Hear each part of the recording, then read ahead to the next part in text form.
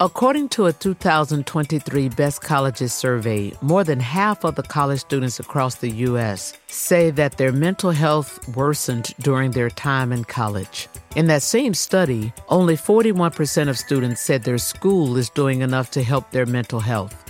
Another 2023 study by the National Education Association reports that students of color are far less likely to get treatment for mental illness due to factors such as lack of access to a diverse selection of counselors, cultural stigmas surrounding mental health, and the cost of care. And while numbers have shown mental health awareness improving over recent years, there is still work to be done when it comes to providing equitable care. Today, we'll hear from two founders whose own experiences led them to create organizations that provide and advocate for adequate mental health services. When you transition from, let's say, high school to college, you're often away from home for the first time. Your parents are no longer there legally required to sign off on things, and you're in charge of this health data and healthcare decisions, and maybe you don't know how to manage it. This is Diana Chow, a graduate student at Oxford University and executive director and founder of Letters to Strangers, a global youth-run mental health nonprofit. We'll hear from her first, and later we'll hear from Evan Rose. Evan is the co-founder of the Steve Fund, a nonprofit member in the Morgan Stanley Alliance for Children's Mental Health. The Steve Fund is the U.S.'s leading organization focused on supporting the mental health and emotional well-being of young people of color. We spend a lot of our time in our workplace. We spend a lot of time in, our college and our schooling. And if those environments are more supportive and they're more open, then the world is going to be a better place because you've got many, many people being impacted by these spaces they spend their time. Welcome to Access and Opportunity. I'm your host, Carla Harris, and we're telling the stories of individuals working to drive change within their communities. We provide context about systemic inequities and share tangible examples of how ideas around access and opportunity are being made real every day. I was diagnosed with bipolar disorder when I was 13 and a blinding eye disease when I was 14. And navigating those things as an immigrant, as the daughter of people who didn't speak English, growing up beneath the poverty line, there was a lot of stigma that made it really difficult to access care. And so I ended up turning to writing as a means of escape, but also a means of finding my own identity and voice. And it was when I was writing these letters to strangers, to people who I realized for the first time could actually care about me, that I started to discover the value in my own story. Diana and her family relocated to the U.S. from a rural province in China when she was just 9 years old.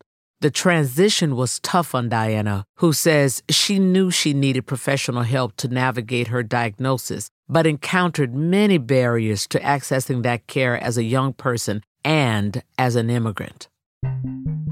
I will have to preface that with saying that the American healthcare system, in and out of itself, especially when it comes to mental health care, can be very difficult to navigate, no matter your status or identity. But I think it's just the fact that my family didn't speak English, and also the fact that my parents were always working, trying to make a living as we were living below the poverty line.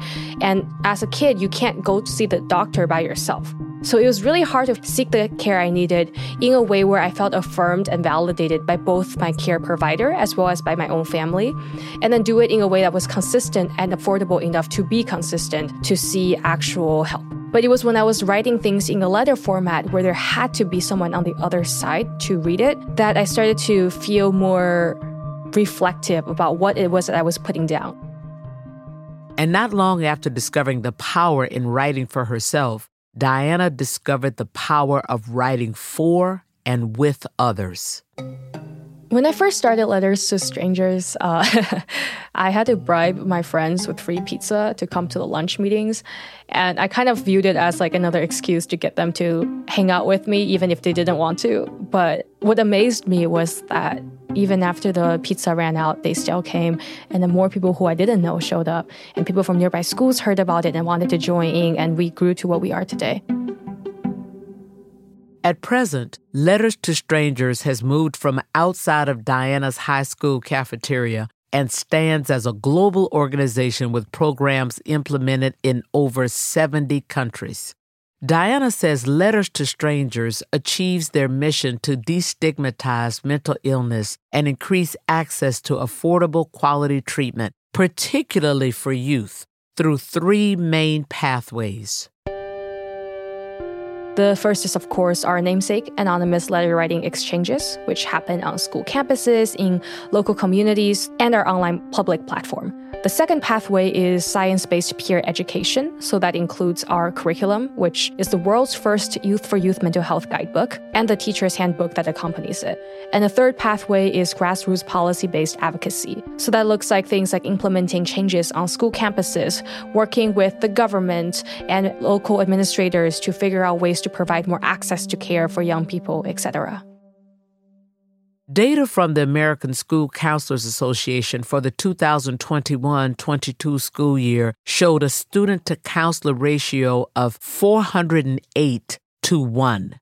The ASCA's recommended ratio is 250 to 1. And while there is already a lack of counselors for students of color, it's even more difficult to find the right fit. I think when it comes to college students, what I would love to see is, first of all, a greater recognition of the need for cultural and just in general diversity of care provision. So if the provider you're seeing doesn't necessarily understand the background and nuances you're coming from, it can make it difficult to have care that feels relevant to you. And similar to that, I think there's an important discussion that would need to be had just on the logistics of navigating care once you're an adult. Because when you transition from, let's say, high school to college, you're often away from home for the first time. Your parents are no longer there legally required to sign off on things. And you're in charge of all this health data and healthcare decisions, and maybe you don't know how to manage it. Letters to Strangers runs workshops that provide in-depth mental health education to tens of thousands of people who may need assistance when navigating that transitional phase for themselves. So not just the basics of mental health, like what are some signs you might be struggling, but also intersections of mental health with your racial, cultural, socioeconomic, disability, religious, LGBTQ+ identity background, all of these different things. That's a really big deal to us and a really big deal to fellow young people as well. And outside of the US, I'm really happy to say that our curriculum has been implemented in numerous high schools across Nepal with our partner organization and the Nepal government. So we are on track to teach over 10,000 high school students by the end of this year. And we are part of the national budget for the Liberian government starting next year with our hotline, where we run the first toll-free Pan-African mental health hotline.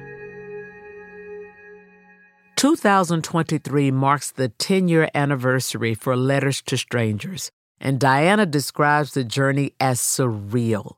She says that leading this organization is a blessing and a huge responsibility, which has contributed to her decision to pursue an MBA. She believes this degree will better equip her to lead Letters to Strangers and serve her community. But ultimately, Diana's work is to educate and advocate for mental wellness, and she'll continue to do so with the power of the pen. I really want us to be able to view mental health as the global, truly human conversation that it is, in the context, of course, of the challenges our own local community faces, and recognize that we are all human at the end of the day. So, like we say with our motto, writing is humanity distilled into ink. Diana is set to graduate with her MBA in 2024. As she embarks upon this new chapter of her life, she is in good company.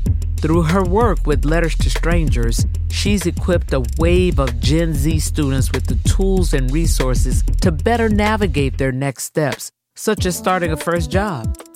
Our next guest, Evan Rose, is also devoted to helping young people move confidently through life's milestones. Evan is the co-founder of the Steve Fund, a nonprofit member in the Morgan Stanley Alliance for Children's Mental Health, and the U.S.'s leading organization supporting mental health for minority students by giving colleges a framework to support students' mental well-being.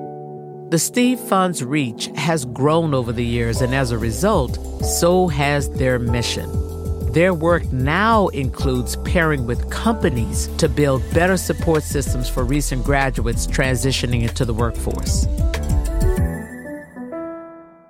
Well, Evan Rose, thank you so much for being here with me today. It's a pleasure to have you on the show. Thank you for having me. All right, let's jump right in. Can you start by telling us about how the Steve Fund and your role as co-founder and president came to be? The Steve Fund was founded in 2014. It was unfortunately as a result of my brother's passing. My brother committed suicide after a long battle with mental health issues. And ultimately, what happened to us is that we gathered as a family and we were broken at that point in time. I wound up writing a post. And so I just wrote about Steve and about what he had been struggling with and about how brave he was for fighting through it. And what happened as a result of that was that almost 100 people reached out sharing similar stories that they had been through. And ultimately, I started to realize that there are other people dealing with this and that they're willing to talk about it. So that's really how the Steve Fund began, is we, sat in our dining room, the whole family, and we put up these gigantic, Post-it notes. Essentially, they were like those corporate size Post-it notes. And we started whiteboarding. And what we came down to was we want to find a way that other families won't have to feel this way. They won't have to feel that they're suffering alone. They won't have to feel like there's things that are happening to them that might not be happening to others. And it sounds like, Evan, that it was first conceived as trying to build a network where people could talk and where people could get educated about what mental wellness was really all about and what the different verticals are within it and the kinds of challenges that young people were having. Now, you all from the very beginning have focused on addressing the mental and emotional well-being of students of color. So why was it so important for the Steve Fund to work with students of color? I mean, you're not exclusive to that, but that certainly was a target at the outset and has remained an important constituent. Yeah, so there's really two things around that, right? So there's the young piece of it, right, which is the young people of color are our target. Young meaning that these are folks who are in the area of their life where mental health issues tend to arise. They tend to arise in that college age range into the early 20s. And a lot of times they won't even show up prior to that. And the young people of color piece is really important because young people of color historically have used mental health services less. And I think part of it is because of that stigma. And the issues that they're dealing with are also unique because very often there's stressors that are unique to that population. So you have this kind of compounding factor where there's not many people of color who are service providers in the mental health space. So then you can't connect them with the right people who look like them and who have shared lived experiences with them. So this is a historically underserved group and a group that actually needs it a lot. So you have technically a bit of a train the trainers model in many cases when you think about what you're doing at the college level. We do. And I think a lot of it is really related to supporting these bounded environments where young people are forming their, worldviews in their lives. And so if you can create supportive environments at the institutional level there and at the workforce level, then you're more likely to create supportive environments for them that they feel comfortable attaining services in, speaking about any issues and not being, judged for those issues in any of those environments. So it's a really important aspect of what we do. And frankly, when I think about it, Evan, you are also helping these emerging leaders, because these folks will lead one day, to create environments that are inclusive and supportive from a mental wellness perspective, because you're giving them these tools and you're serving them. So, people tend to lead the way they were led. And by investing in them on this in particular, you actually are creating, I would say, better leaders, for the next 20 or 30 years. That's our hope, is better leaders and folks that will set the policies that will create ever more supportive environments for folks. Now, there was a 2021 Healthy Mind study that found that the percentage of students experiencing mental health problems has increased nearly 50% since 2013. That's the last 10 years.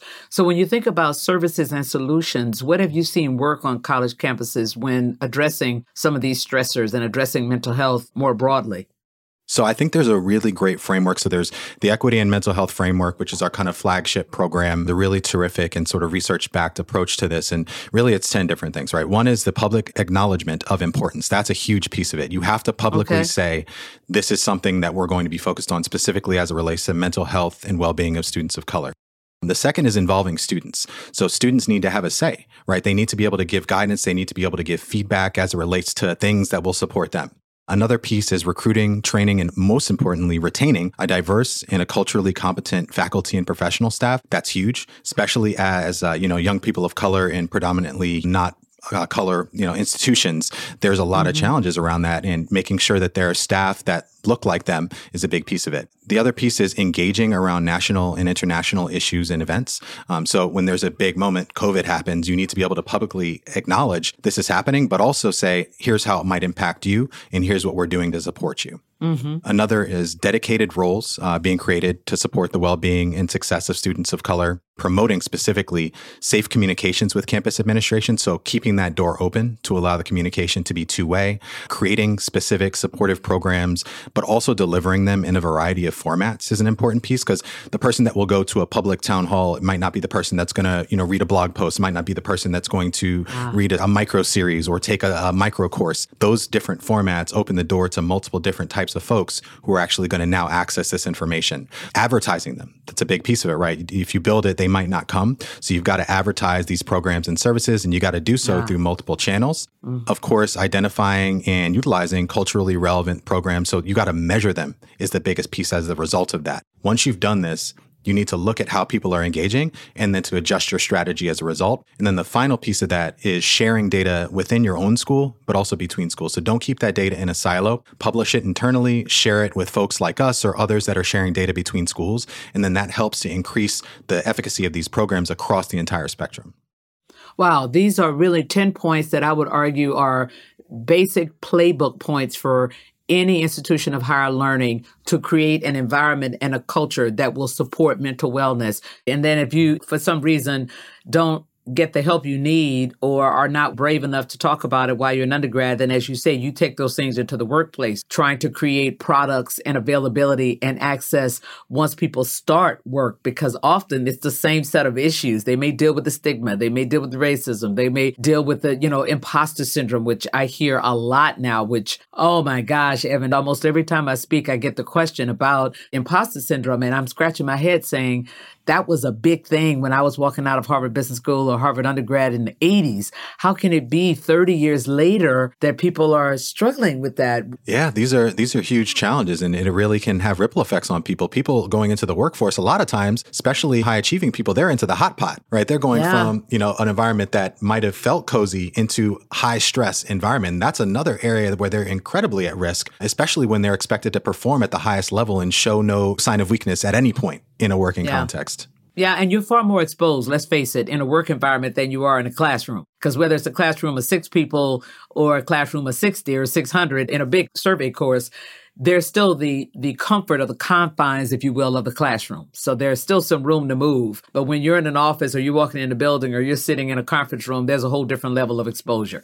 So as I said, I hate the fact that people are struggling with the imposter syndrome, but I understand why it's still there, why it's real, because you don't feel the same level of support. Absolutely. Yeah. Let's talk about you a little bit. Because even beyond the Steve Fund, you are the founder and CEO of Rose Digital, which is a digital branding agency that you started in 2013. Happy 10th anniversary. Now, as a Black CEO of a tech startup and a co-founder of the Steve Fund, you are clearly a pioneer in these spaces. So can you share a little bit about that entrepreneurial journey and how your work in the mental health space influenced your path? Definitely. Yeah. So the organization that I founded is a digital agency, and it focuses on delivering, web, mobile, and augmented reality services to a variety of brands. And what we do is we build technology within the context of their organization that they will then use as products to ship to their users and their customers. And so it takes a variety of different forms. But as it relates to mental health, I think these two organizations grew up at the same time, and they followed a lot of the same kind of curve in terms of the development and the growth of the organization. And what I found is that entrepreneurial pathways can be inherently isolating, especially solo founder type environments. Oh, yes. And the work of the Steve Fund is super important to me. And I, find myself reviewing the materials and thinking about how I can create an environment, not only at my workplace, but at the other workplaces that other folks that I know have founded to support their teams. And, thinking about just myself alone as a solo founder, how can I support myself in this context, because it can feel isolating when you're the only person, at the helm trying to figure out the right decisions to make and, the responsibilities of managing a team. So it's a lot of, kind of shared learnings across the two organizations as well. Mm-hmm. After working with entrepreneurs for almost a decade of my career, I now understand where that term came from, is lonely at the top. Because so often you don't feel like there's anybody you can turn to. You can't turn to your team to share your stresses or your stressors, or you feel uncomfortable showing some level of vulnerability there because you are the boss and the buck stops with you. So I completely get it now, what especially early stage founders go through. And I do think that there should be a level of support that sometimes their boards don't even see, because their boards are, impatient, produce. But I would argue that being a solo entrepreneur and being an early stage entrepreneur, you need far more support than, even someone that is at the helm of a mid-sized public company, if you will. Now, there was a 2020 study by the APA that says 62% of workers now reported feeling comfortable speaking openly about mental health with their supervisors. That's more than 10% increase from the 51% in 2019, just in a year, which, again, I think is just fantastic. And what do you say is driving the increase?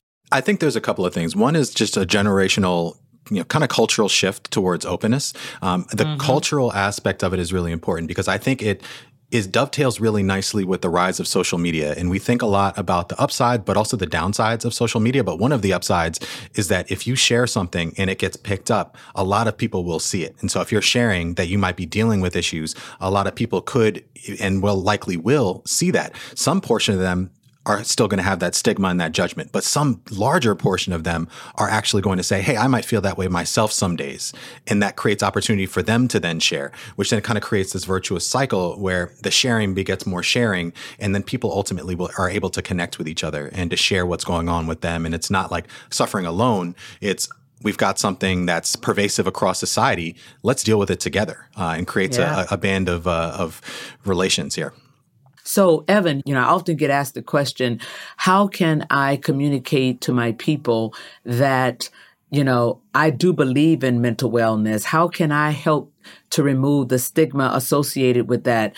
And I'm thinking to myself, based on what you just said, that maybe it's about the language that you use as a leader. Maybe you stand up in front of your people and say, listen, I've gotten to where I've gotten to. If you view me as a powerful leader, I've gotten here because I've been intentional about building space for myself to restore my creativity, to restore my energy level, to restore my problem solving. And if I'm doing that all the time with no break, then I won't be as efficient. I won't be as high impact. So here's what I do. And building in that space to help them think about that as restoration time, not that this is a liability or if I need this time, there's a problem. No, I need this time to keep operating at this level. And this is how I do it.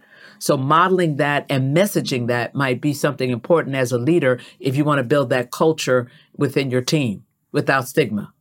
I would agree with that 100%. It really is about regenerating and creating the space for yourself to continue delivering. You can't go 150% all the time without running out of energy or exploding. It's impossible to do that. Nobody can sprint for hours. Nope.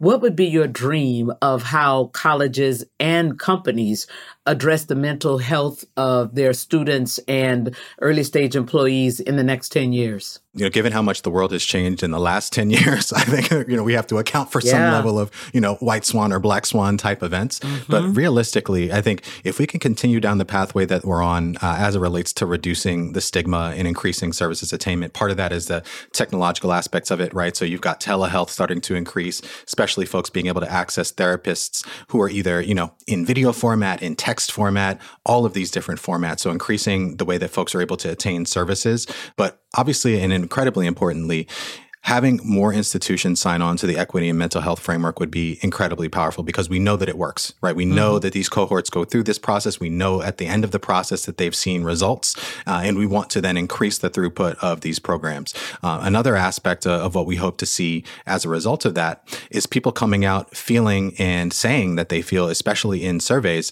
more prepared for the workplace and feeling supported through that workplace as they enter, some of the more stressing years of their lives in their first, 2-3 years out of undergrad. So our hope is to continue to scale the impact of the programs and use technology to scale it in ways that increases the value of these programs, but doesn't dilute the benefit, because there's a human aspect to this as well. So, Evan, I see the Steve Fund continues to evolve. You all have a new CEO.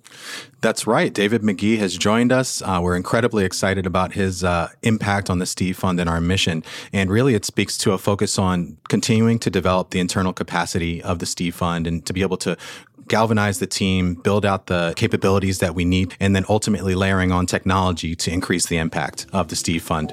Well, exciting things to come for the Steve Fund. Evan, thank you so much for taking the time to speak with us today. I appreciate you. Thank you for having me. I want to thank Diana Chow and Evan Rose for joining me on this episode of Access and Opportunity. If you or someone you know is struggling with their mental health, there are resources available. You can reach the National Suicide and Crisis Hotline by phoning or texting 988. What did you think of today's episode? Send us your thoughts at msivg@morganstanley.com. And to continue learning about individuals working to drive systemic change within their communities, subscribe to Access and Opportunity on Apple Podcasts or wherever you listen. Thanks for coming along.